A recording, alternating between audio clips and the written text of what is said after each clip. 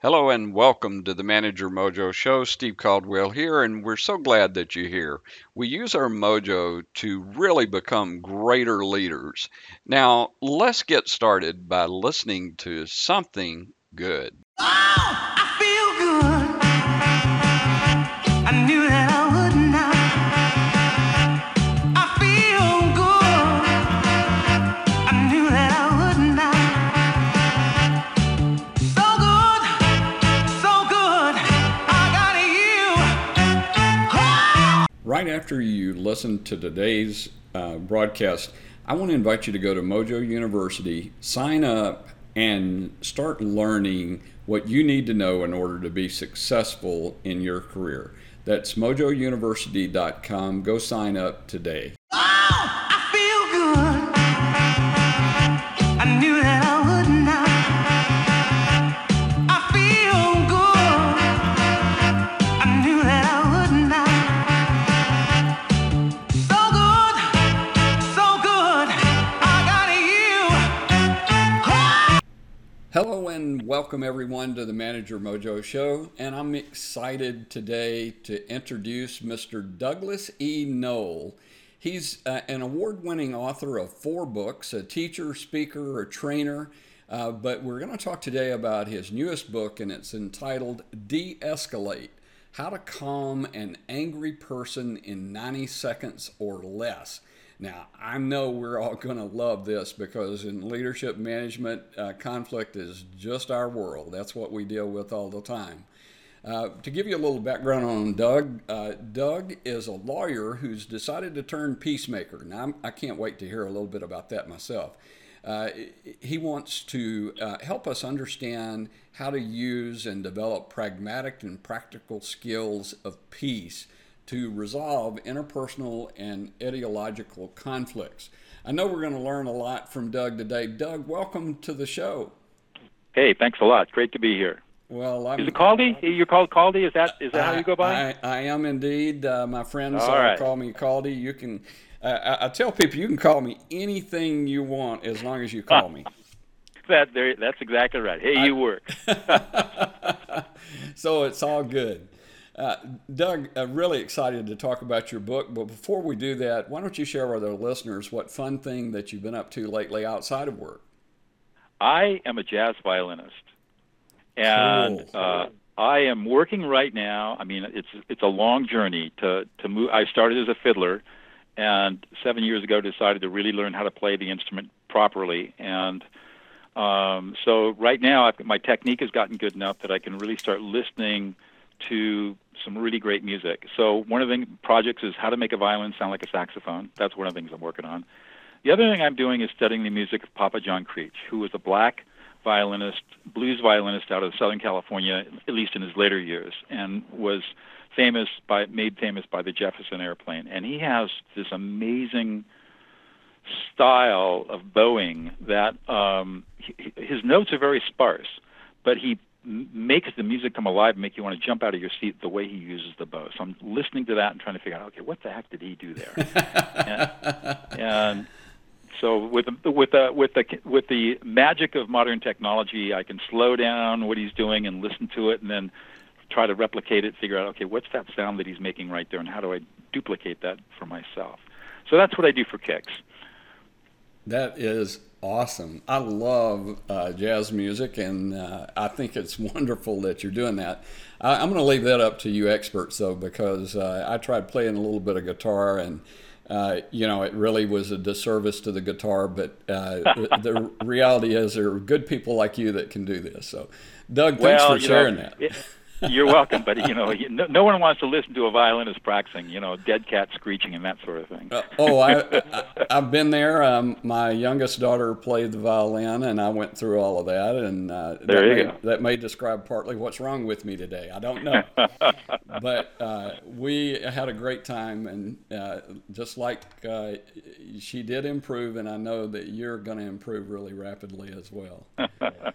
So, Doug, I'm really appreciate you coming on our show because conflict is just a continual problem when you're in the management and leadership field. That's right. And That's right. I love the entire premise of your book about how to calm an angry person in 90 seconds or less. So if you would, before we get to specifics on the book, why don't you share with our listeners, really, how did you get involved in all of this, and tell us a little bit about what influenced you to want to write the book? Well, working backwards, I started my trial. I graduated from law school in 1977, clerked for a year for a judge, and then went into private practice as a new associate in a law firm. And 2 months after I joined the law firm, I tried my first jury trial, which is a little unusual. But then I was being groomed as a trial lawyer, and that's what I did for 22 years. And along the way, during that period, I took up the martial arts and eventually earned my second degree black belt. But after that, my teacher called me in and said, "You're done here. You're too arrogant. You're going to hurt yourself. You have to go learn Tai Chi." So I started studying Tai Chi, and Tai Chi has two really interesting paradoxes. The first is the softer you are, the stronger you are. Soft to be strong. And the second is the more vulnerable you are, the more powerful you are. Soft to be strong, vulnerable to be powerful. Well, that didn't compute, but I studied, and one day, after many years of studying Tai Chi, I was in a courtroom cross-examining somebody, and the thought came to me, what the heck am I doing in here? And after that trial, I took off on a river trip, whitewater river trip, and really contemplated that week about what I was doing. And I decided at the end of the week that I was no longer called to try lawsuits, even though I had a very successful trial career. So when I came home, I came down out of the mountains. I live in the central Sierra Nevada, below Yosemite, and was coming into my office, and I heard a one and only public service announcement for a new master's degree in peacemaking and conflict studies being offered at our local Mennonite university, Fresno Pacific University. Ultimately, I enrolled in that and became a master's degree student. I was a full-time trial lawyer and a three-quarters time law professor, and that completely turned me around. I began to realize what human conflict was all about and the limitations of the law. And I ultimately left the law practice when I was 50 years old in 2000 and became a peacemaker. All right. So, Doug, you go to school, you get a master's degree, and you become a peacemaker and a master mediator. Now, I think most of us probably have some concept of what a mediator does, but help us understand what a peacemaker is, and so that we get the context of that. So, I guess in modern parlance, most people would experience a mediator as a person who works perhaps in a litigated context, where you're interested in helping people settle a lawsuit, and oftentimes it's a distributed negotiation around who pays who how much money. Now, mediation is actually a lot broader than that, but the way that I distinguish mediation from peacemaking is that peacemaking often involves relationships, whereas mediators who do purely litigated disputes may not be so focused on preserving and reconciling relationships, whereas peacemaking is looking at deeper emotional, ideological differences between people and helping people come to terms with those differences and learning how to coexist together in peace, and also to solve problems that might arise that interfere with a relationship. I would say, I've done a lot of leadership development like you have, and I would say that the number one skill for any manager or leader is to be a peacemaker, because you've got relationships of your subordinates and the people above you that are critical to maintain for an organization to function properly. And so just solving problems is not good enough. You also have to deal with the emotions that cause the problems in the first place. And that is a primary skill that every leader and manager has to master. I totally agree with you on that, Doug. And I've found that the worst managers, the worst leaders, are those that try to depersonalize everything. That's and right. They ignore the very real feelings and emotions that people have. And you just never will be a good manager, a good leader, until you've learned how to work with that. And it's so simple. It's so simple. Well, that's the thing that's amazing. Let's talk about the simplicity. I know that you in your book you you tell your readers how to de-escalate and restore peace, and you claim you can do it in 90 seconds or less. So tell us what's the secret? How can we do that? Here's the secret sauce. Take out a pad of pencil and write down these 3 steps. There'll be a quiz afterwards. I can't help myself. I'm a law professor. I love it. I love it. Okay, so here are the 3 steps. And I will warn you that they're easy to describe, not always so easy to do because of our own internal prejudices and biases. But here they are. Number 1, let's say you're a manager or a leader in an organization, and you have an employee or a subordinate who is really, really pissed off, really angry.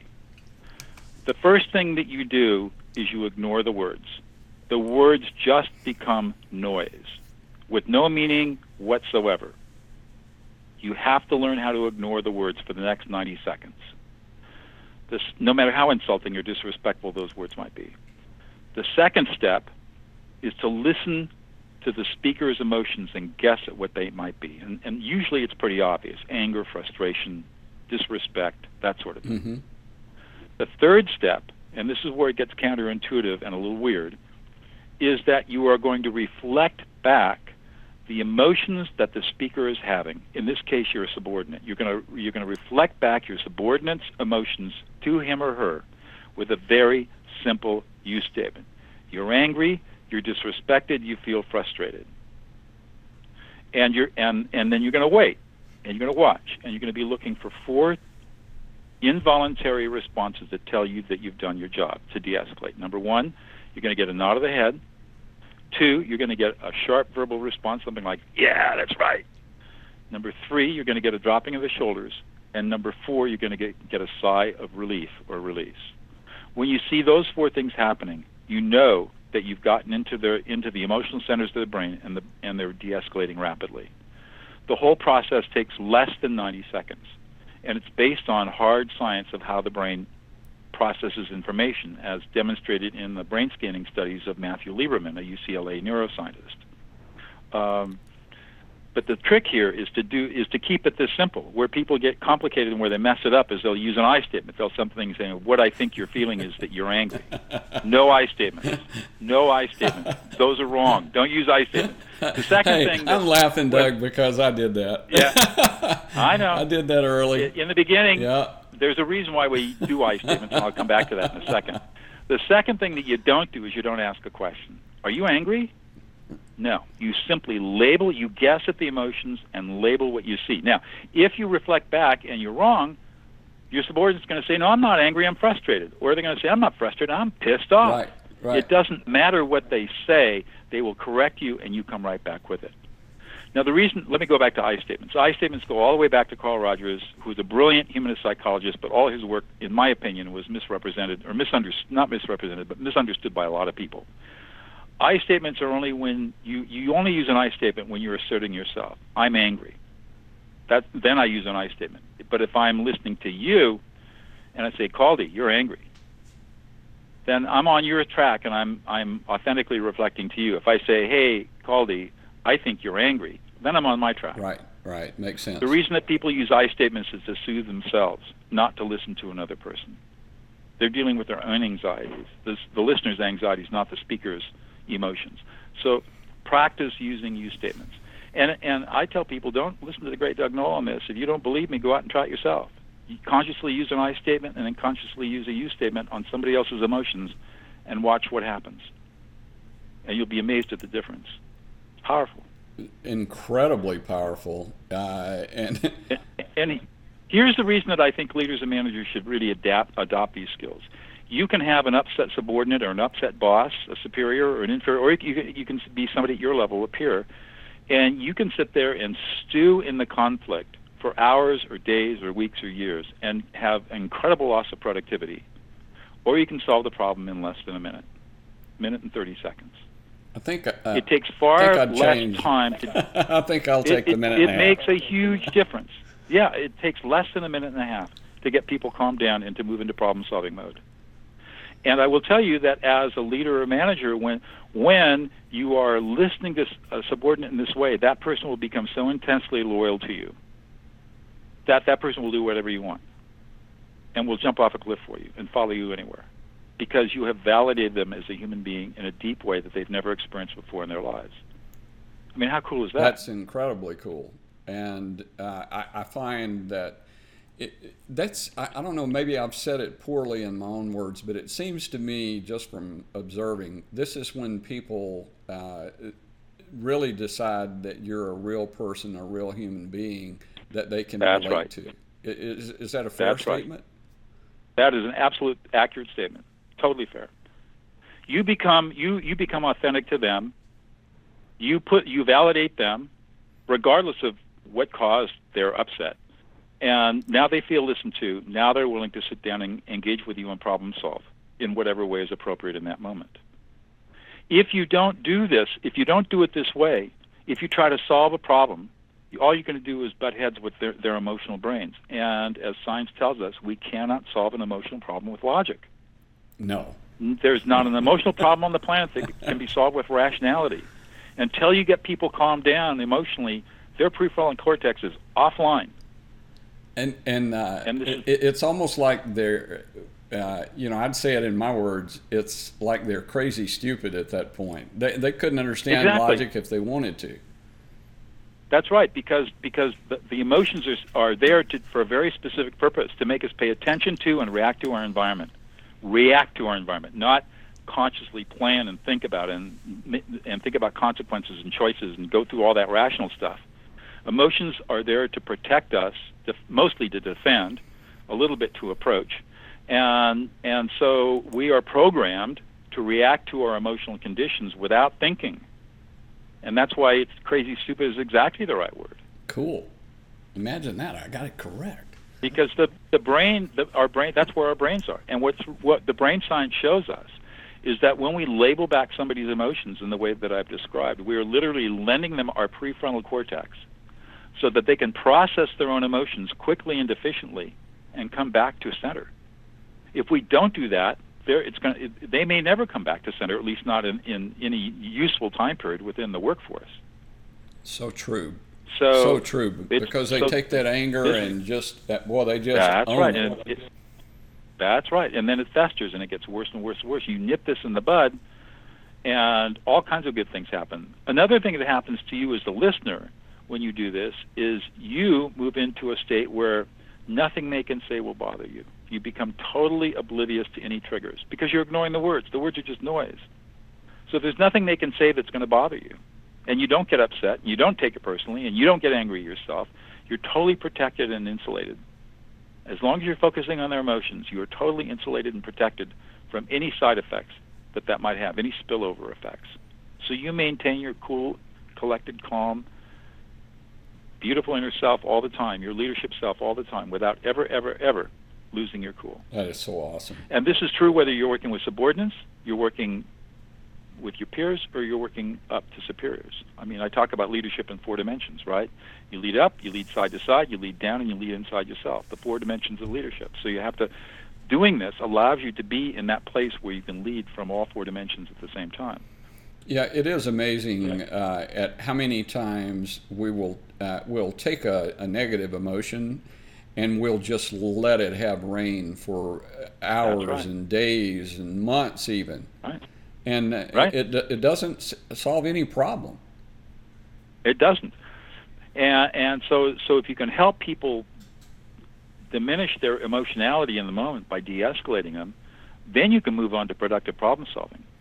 Well, and resolve the issues, whatever they might be. And that's a very useful thing. And because leaders and managers spend a lot of time dealing with conflicts. Absolutely. Conflicts are inevitable. Conflicts are not bad. Conflicts tell us there's a need for change. There's something going on here. So let's get people calmed down, de-escalate them, and then now let's find out what change has to occur. What's the problem that has to be solved? Doug, and that's really beautiful, and I think that we all are going to learn tremendously from that. But I'm thinking about myself and early in my career, and I found it very difficult, at least early, to ignore the words that people were saying.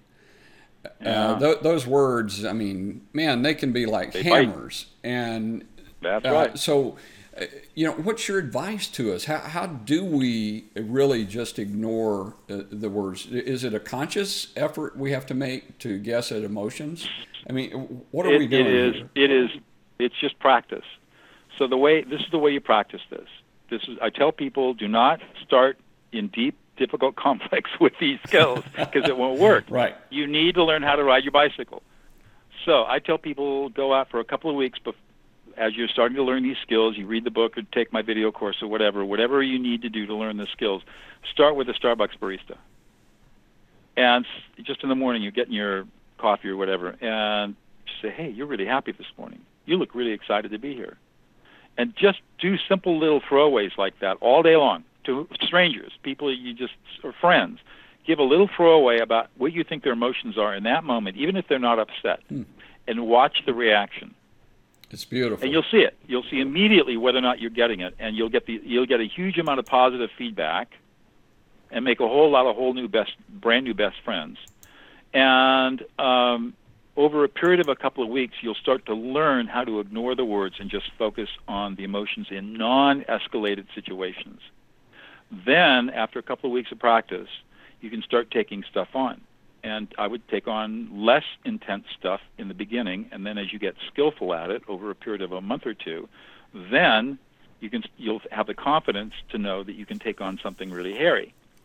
And that's when you can start taking on the more difficult stuff. And it'll be intimidating at first, because you're going to say, I'm going to do something here I've never done before. I'm going into uncharted waters. There be dragons. But I'm going to try it because it's worked for me in all these other situations. My back's up against the wall. What else am I going to do? And you'll automatically ignore the words, focus on the emotions, and reflect them back. And you'll get a result that will just absolutely astound you. You'll say, holy shit, that really worked. Absolutely.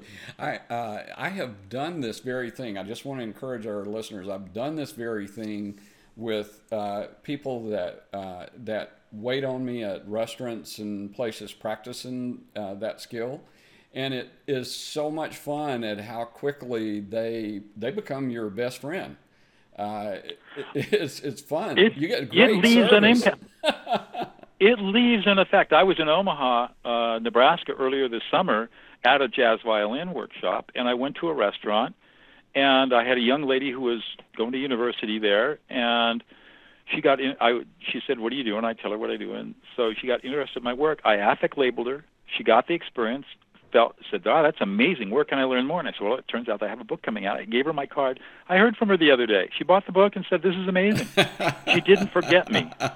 I mean, how many thousands of people does she serve in a month in the summer in Omaha at this really nice restaurant? And yet I stood out in her mind, and she kept my card and ordered my book. I'm not the least bit surprised. I think that you become unforgettable. And and that, in my opinion, every manager, every leader wants to be remembered for the right things, not the wrong things. And this allows you to gain a skill. I don't want to talk about gaining control, but in reality, you're controlling your own emotions when you're doing this. You're not losing. Let's put it this way: you're not losing control to the emotions of another person. Yeah, that's a beautiful way to put it. This doesn't mean that you're manipulating, because if you're not authentic in this process, if you don't really want to de-escalate somebody, you're just doing this because you think it'll get you somewhere where you want to be. It'll never work. You have to be authentic in the way that you approach people. And as a leader, if you can't be authentic with your subordinates, your reports, then you can never be a leader. You might be a manager. You might have a hierarchical position. But unless you're really authentic with your people, forget it. Totally agree. And well stated. I agree 100%. Now, in the book, De-Escalate, I know that people are thinking, well, is this just for management? No, it's for all sorts of personal conversations. And I know you even include a chapter in it about how to be civil in an uncivil society. And Lord knows we have that today. That's right. How to have a calm conversation with the politically polarized. The book covers the arc of life, from childhood, early childhood, all the way through relationships to school. I've taught this middle school and high school teachers to great effect. Obviously taught it in leadership organizations. And I end the book talking about political polarization. How do you have a conversation with somebody whose political beliefs are so opposite of yours you just want to throw up when you think about it? How do you talk with people like that? Well, there's a way, and it's very productive and powerful using these skills. Beautiful. Beautiful. Well, I know that people are, you do an awful lot of work, Doug, we haven't talked about in a number of different areas. So it's not just business and all. I know you've worked with prisons. You've helped people really understand and apply these skills in some really extreme situations. That's true. And so I know our listeners are going to want to know more about how they can connect with you personally. Why don't you share how you would prefer people to connect, whether it's a website or an email or whatever you want to share? Yeah, I think the easiest way, first of all, if people want to get the book, it's available now in all the usual places, Barnes & Noble, Amazon, all that. But I have a special deal that I can offer people due to a philanthropist who really is supporting my work and wants to get this book into the hands of millions of people. So you can get the book. If you're willing to pay the shipping, we'll buy the book for you from Amazon. And to get that offer, go to DougNoll.com, which is my website, DougNoll.com. And if you want to reach out to me, just go to the contact page. There's an email there, and just email me. I am a one-man shop. I don't have a huge organization, so I respond to all my own phones and emails. Don't be surprised if you call me if I pick up the phone, because that's the only one I'm the only guy that's going to answer the phone. All right, Doug.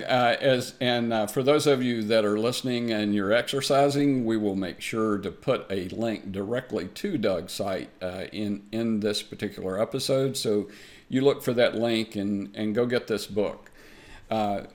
Doug, as we kind of come to our end of our time today to talk about this, I just wanted to know if maybe you had a top 2 or 3 actions that you would recommend that each of us take to really improve our lives. Well, obviously, learning how to listen to another person at an emotional level rather than at a verbal level, to me, is one of the most important skills that we can learn. And especially when you are given the responsibility of leadership. You know, it's not about leadership. We manage things and lead people. Correct. And I think so managers are responsible for managing things. But when you're a leader, you are leading people, and that means you are a psychological anchor. You're providing guidance and safety and protection. And that's your job as a leader. And part of that protection is having people be emotionally safe within the group. And your job as a leader is to provide that emotional safety. If you want to be effective, you have to provide the safety. And one of the most effective ways of providing safety is knowing how to calm people down when they get excited or emotional without diminishing them, without invalidating them, making them feel like they've been listened into existence and that they matter to you and to your organization. If you can learn this skill, that will move you along that path rather dramatically, and you will see not only things change in your leadership, in the organization that you lead, but you'll also see the changes in your family life, in your community life, in your whatever faith community you might happen to be in. You will see incredible changes around you, and it only takes a few people doing this to make a huge change. So I encourage people to learn the skills and practice them. Recognize it's not going to happen overnight. It's like riding a bicycle. It takes about that long, about a couple of weeks of practicing, and a few falls now and then. But you'll get it, and I'm here to support you and help you and put on training wheels if you need them, if you need some help. Awesome. Fantastic advice. And Doug, I want to, on behalf of our audience, I want to thank you for helping us all really open up our minds to how we can really become better at this process of de-escalation. Thank you for sharing that today. Thanks a lot, Caldy. It's been great talking to you. What a great conversation. Well, it's been great for us too. And listeners, go get this book, De-Escalate: How to Calm an Angry Person in 90 Seconds or Less.